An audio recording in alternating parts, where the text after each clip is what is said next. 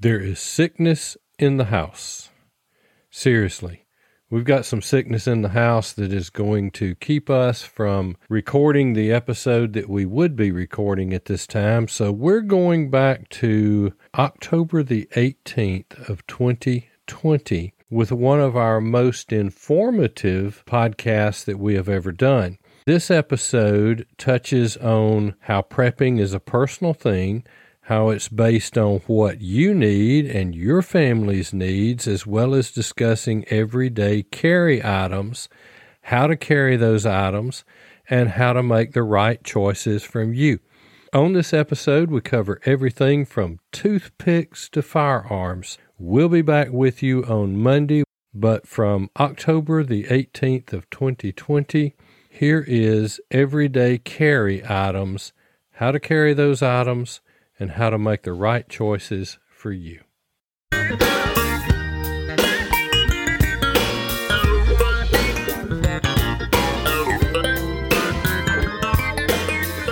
Welcome to the Practical Prepping Podcast.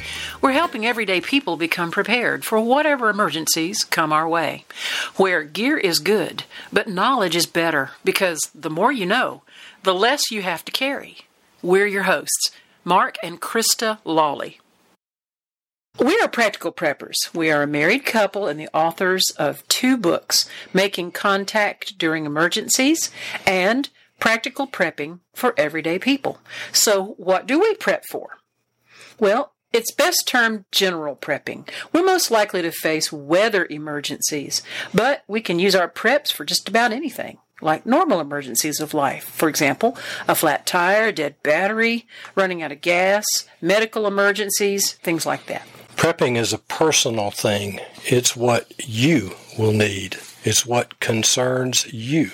You make the choices. You decide. What we don't prep for is alien invasions or a zombie apocalypse, although I think that would be fun. A little bit about the podcast. We want to focus on the practical. We're not going to talk about underground bug-out bunkers.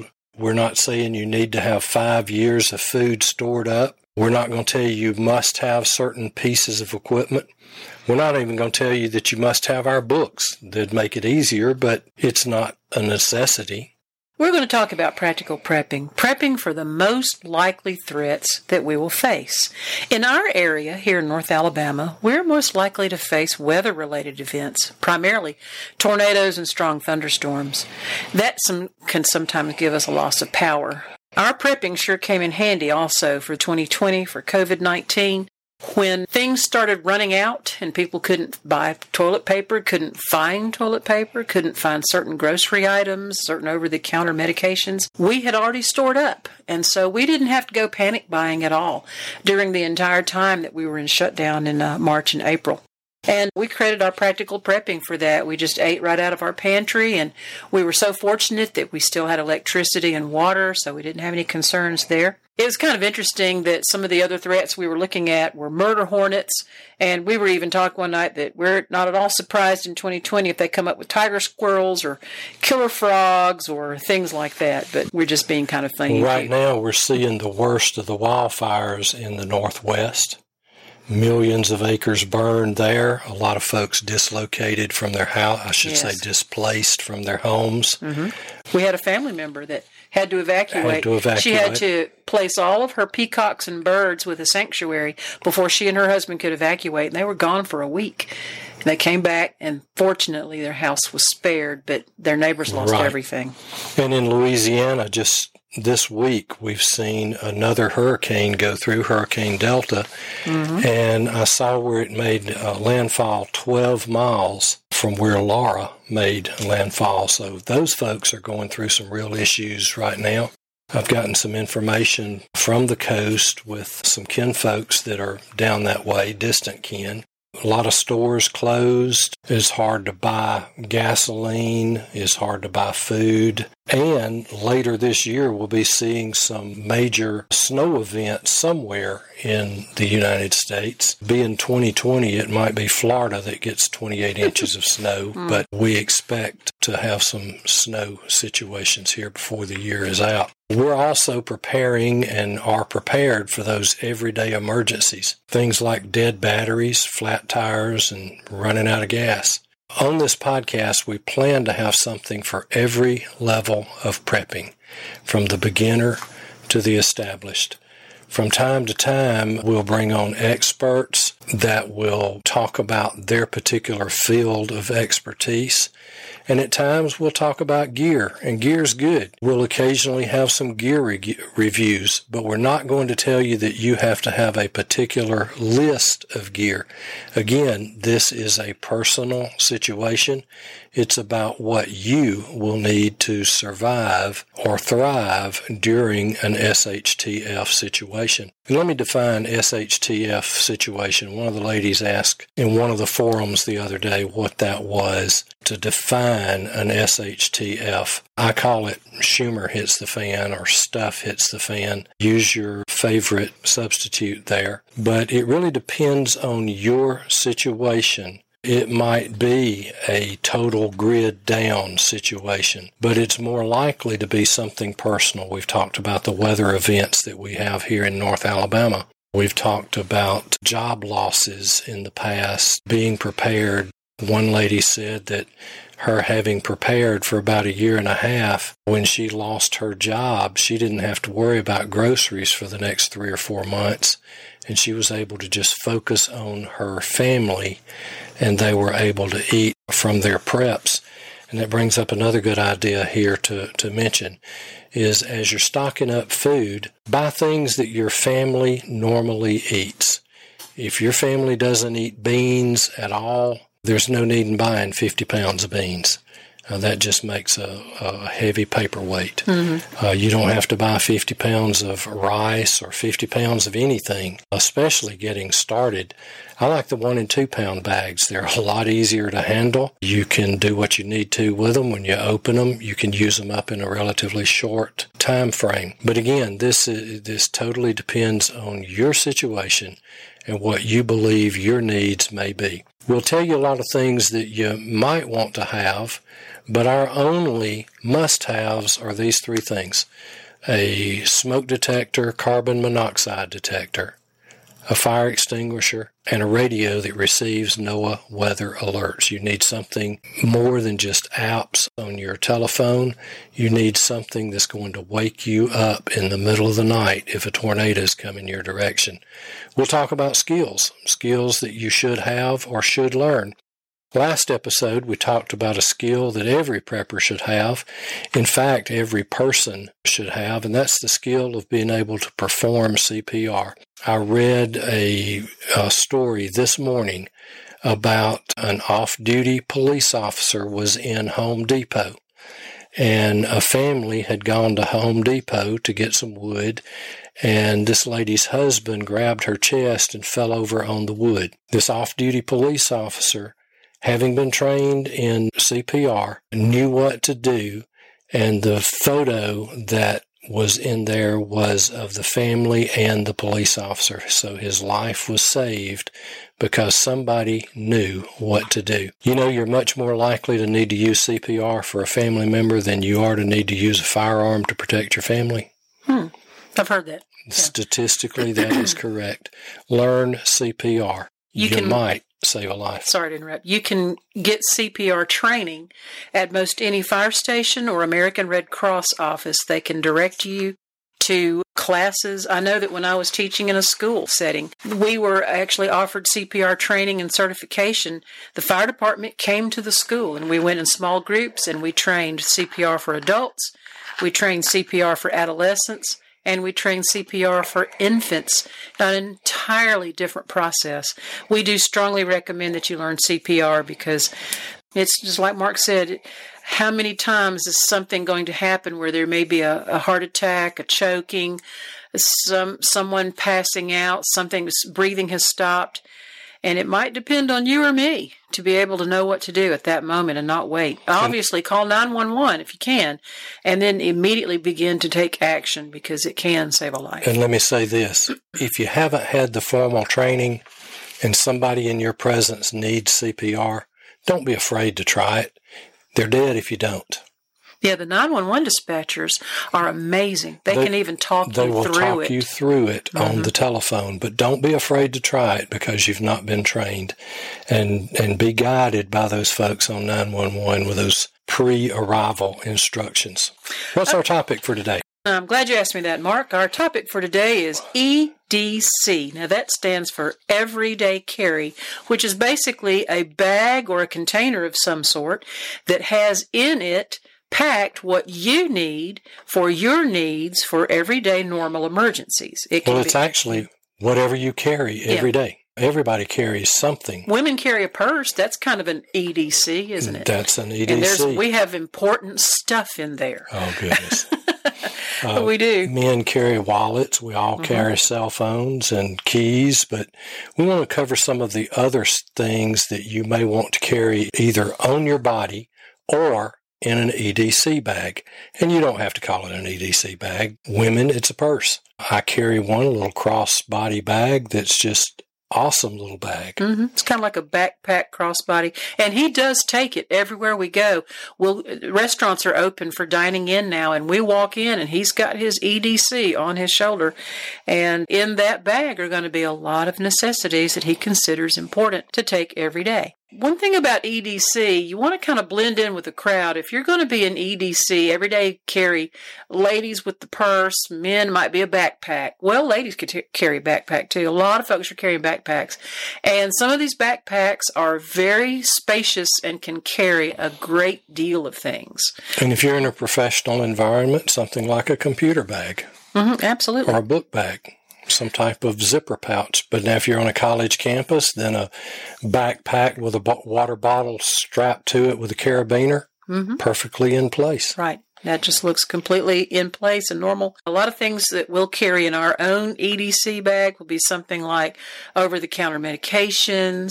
We have been able to squeeze a complete roll of toilet paper into our everyday carry bag and our car bag. You just never know. Hand wipes, wet wipes, hand sanitizer wipes, eye drops, small tools, things like that. We'll get into that. But I always have a couple of days of my prescription medications in my EDC bag. Absolutely. You just never know when you might be in a situation where you may be 150 miles away from home overnight and you suddenly realize, I've been in situations where I haven't had my prescription because I didn't expect that I would be staying overnight, like got caught in a snowstorm, ice on the roads, or that kind of thing. And so I have, lesson learned.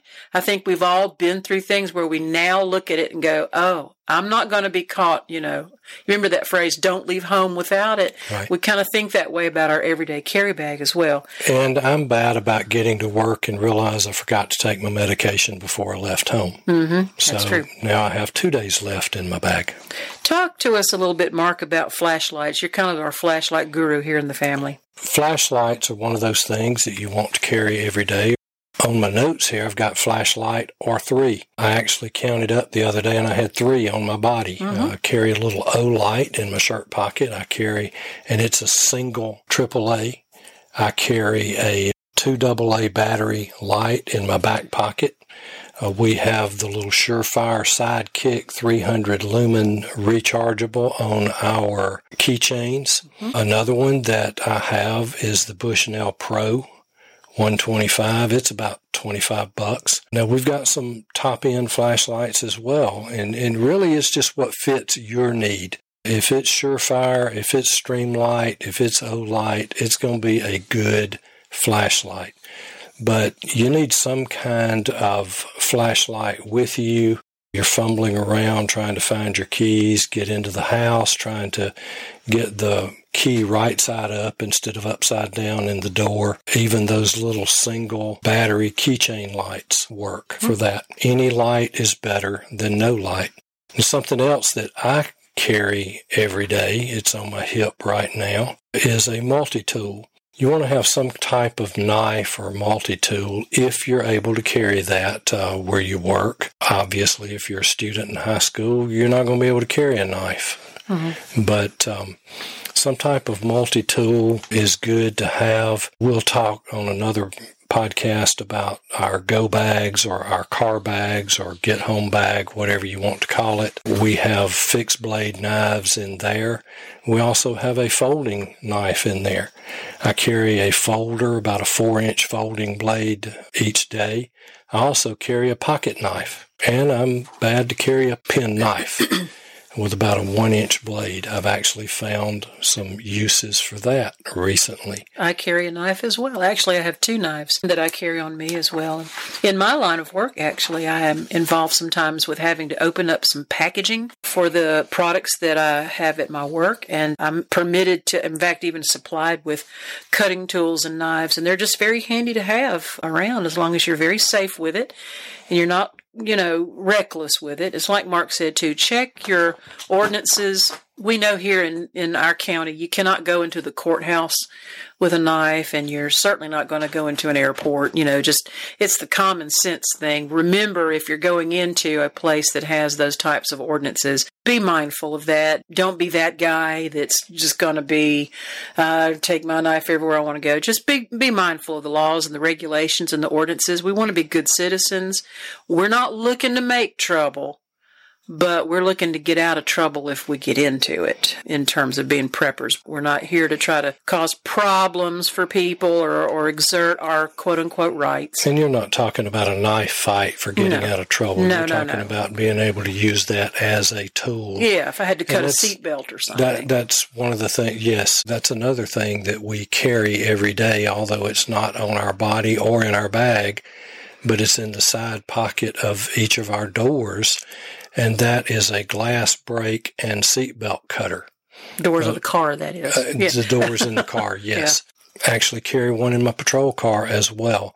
It's a little hammer-looking device with a handle, and the other end of it has a seatbelt cutter on it. So you can break a window to get in or out, or you can cut the seatbelt to get someone out. Some of the Gerbers now, some of the Leathermans now have a seatbelt tool on them. And a multi-tool is a great thing to be carrying. You use it for so many things. Have you ever wanted to design your own knife? One where you design the blade, select your steel, select the handles, and even the type of sheath, but thought that maybe it was cost prohibitive? Well, Jim Curtis can build that knife at a price below what I would have expected for a custom knife. There are 2 ways you can purchase a Jim Curtis knife. 1, you can design your own knife and Jim will build it. Or 2, you can also purchase a knife already crafted by Jim Curtis. Whichever you choose, it comes with a lifetime guarantee, lifetime sharpening, and 2 Band-Aids. Yes, they really are that sharp.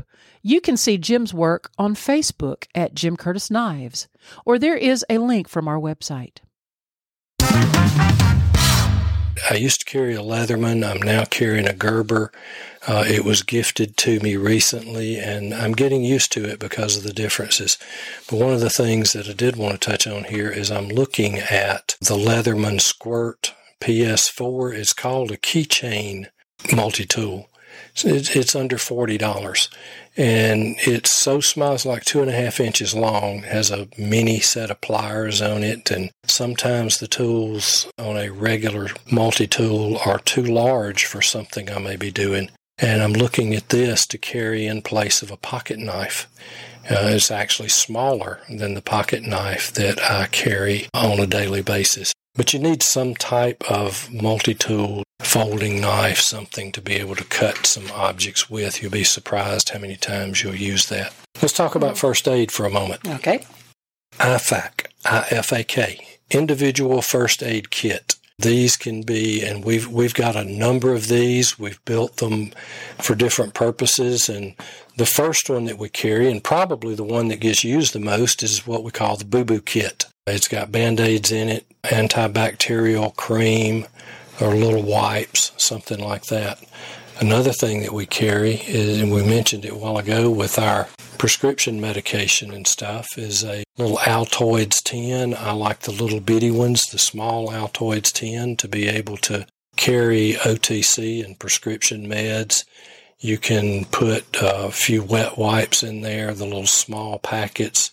You can even carry toothpicks or something like that, which I have a little tube of toothpicks in my EDC bag. A couple of other things you might want to consider putting into your first aid bag or your IFAC is an arterial tourniquet. There's 3 really good ones that are on the market, commercially made.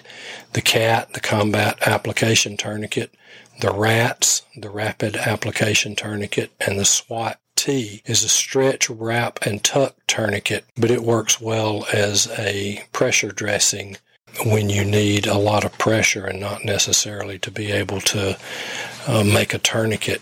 But the downside to that one, if you need it as a tourniquet, it's really, really difficult to put that SWAT-T on yourself and make it into a tourniquet. The other 2, if you practice just a little bit, you can put those on yourself. As law enforcement officers, we carry one of those tourniquets either on our belt. Our department has the CAT tourniquet, the Combat Application Tourniquet. You can put it on with one hand. It's either on our belt or in one of our pockets on our offhand side. So we know where your buddy's is located if we come upon him and he needs it. Another thing that we've made is what I call a blowout kit, and I've actually made one to carry. We wear the BDU type pants, the cargo type pants, and I've made a blowout kit to go in my left pocket, and it has a couple of rolls of gauze, a couple of bandages, and a roll of medical tape, and it's vacuum sealed to be able to fit into that pocket. We just use our food saver, suck all the air out of it, seal it, fold it up, and stick it in my pocket. And I've actually pulled it out and used it on a gunshot victim. Thankfully, I've not used it on myself. That's what it's there for. But I was able to use that on a gunshot victim one day.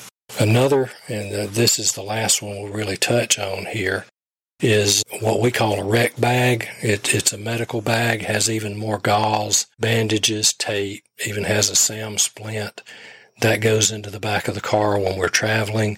I was a paramedic for 19 years, so it's handy to have more bandaging if we come upon a wreck, as we had one happen right behind us one night traveling back home. It's nice to be able to just grab that and have more to work with.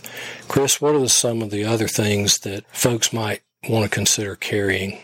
Okay, yeah, there's some other things that you may want to consider for your everyday carry, and that is an umbrella. You can actually get these telescoping umbrellas that are as small as the length of your hand. Those are nice to have because we've all been caught in the rain and wished we had an umbrella, and so now I carry an umbrella.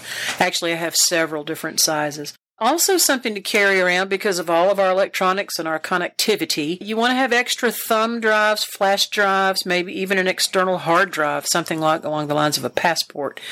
We're just in that electronic world now, and it's sometimes very important to be able to have an extra thumb drive or a flash drive. Not only to have empties to load, but also keep some of your things with you. You may have some marked thumb drives that may have important documents or photos or whatever you want on there. You want to keep a record of those because in a house fire, you may lose your computer, but if you've got your thumb drive of photos and documents, you're good to go. I keep a couple in my pocket or in my bag. Mm-hmm. One of them has a lot of music on it. One of them has, like you're talking about, backup files for the podcast, for our books, and just a bunch of different files that I don't want to lose. That's something we want to encourage our friends and family that have been dealing with these, especially the hurricanes and tornadoes.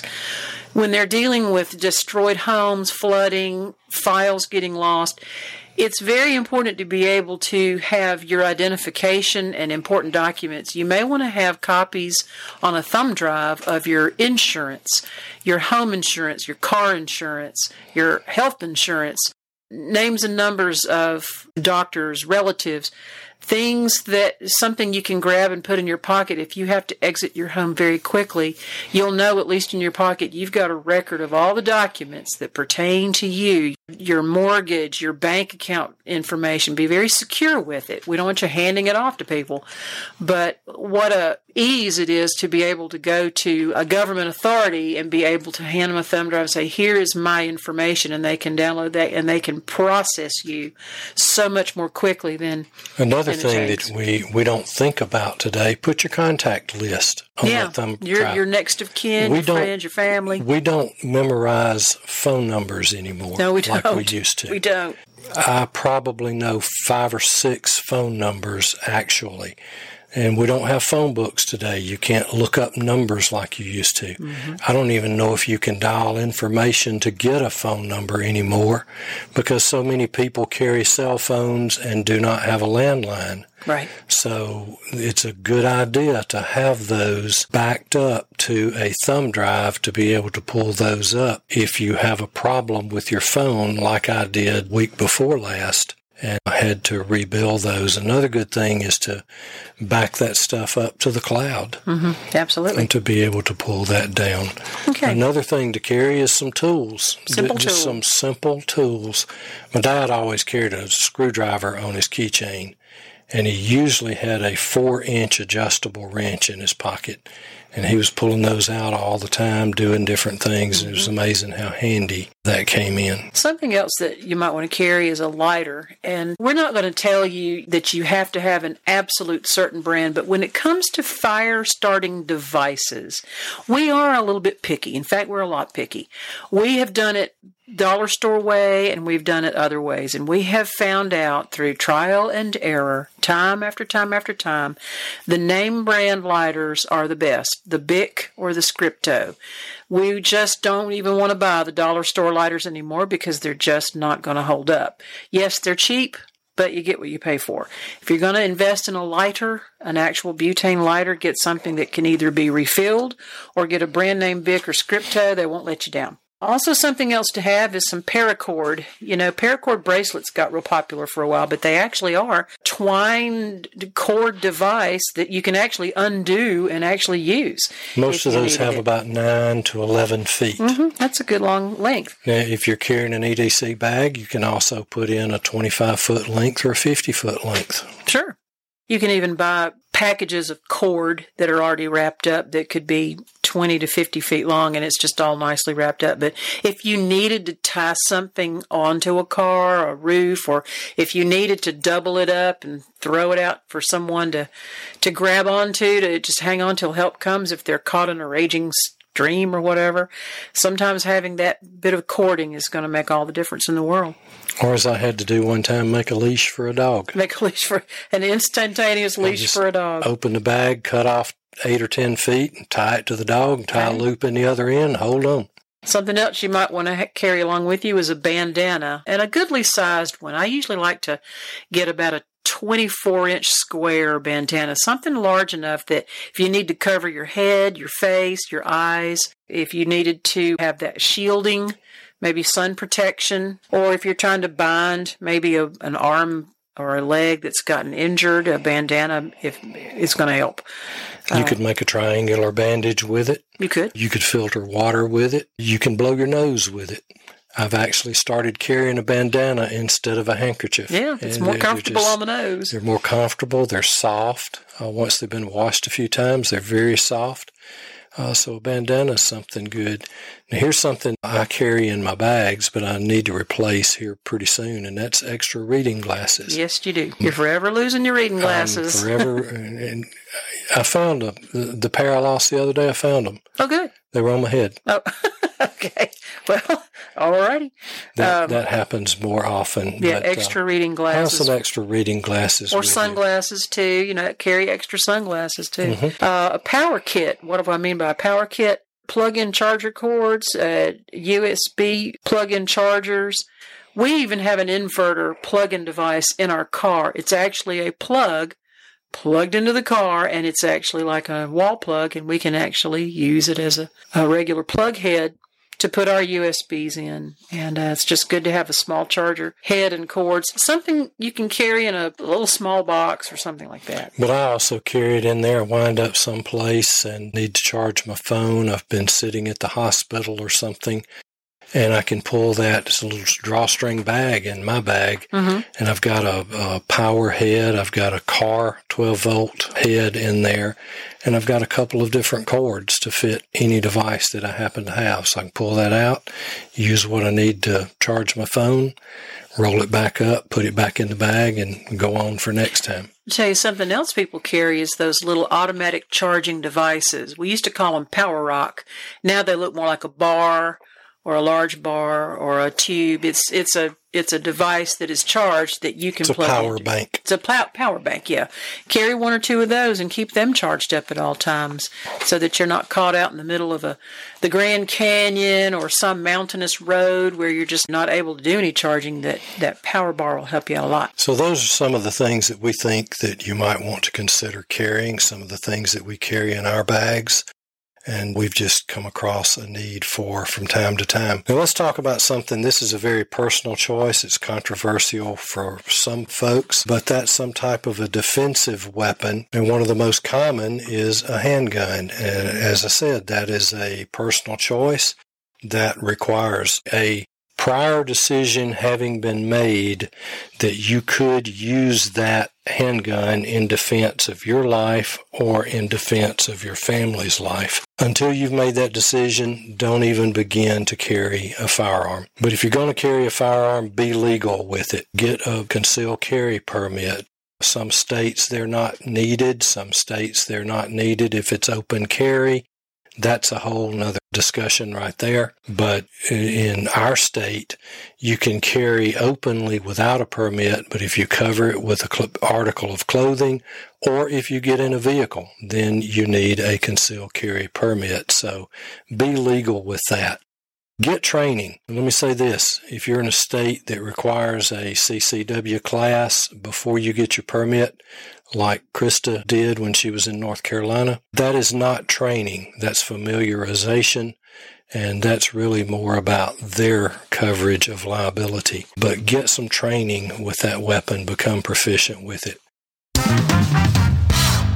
You legally carry a handgun. You've practiced and you've become pretty good. Do you know when and how you can use a firearm? Can you make that decision in a split second?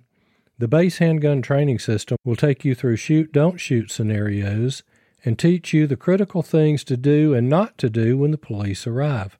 Remember, there's a huge difference between practice and training. Get the training. Check it out. Base Handgun Training System. The link is on our website at www.practicalprepping.info.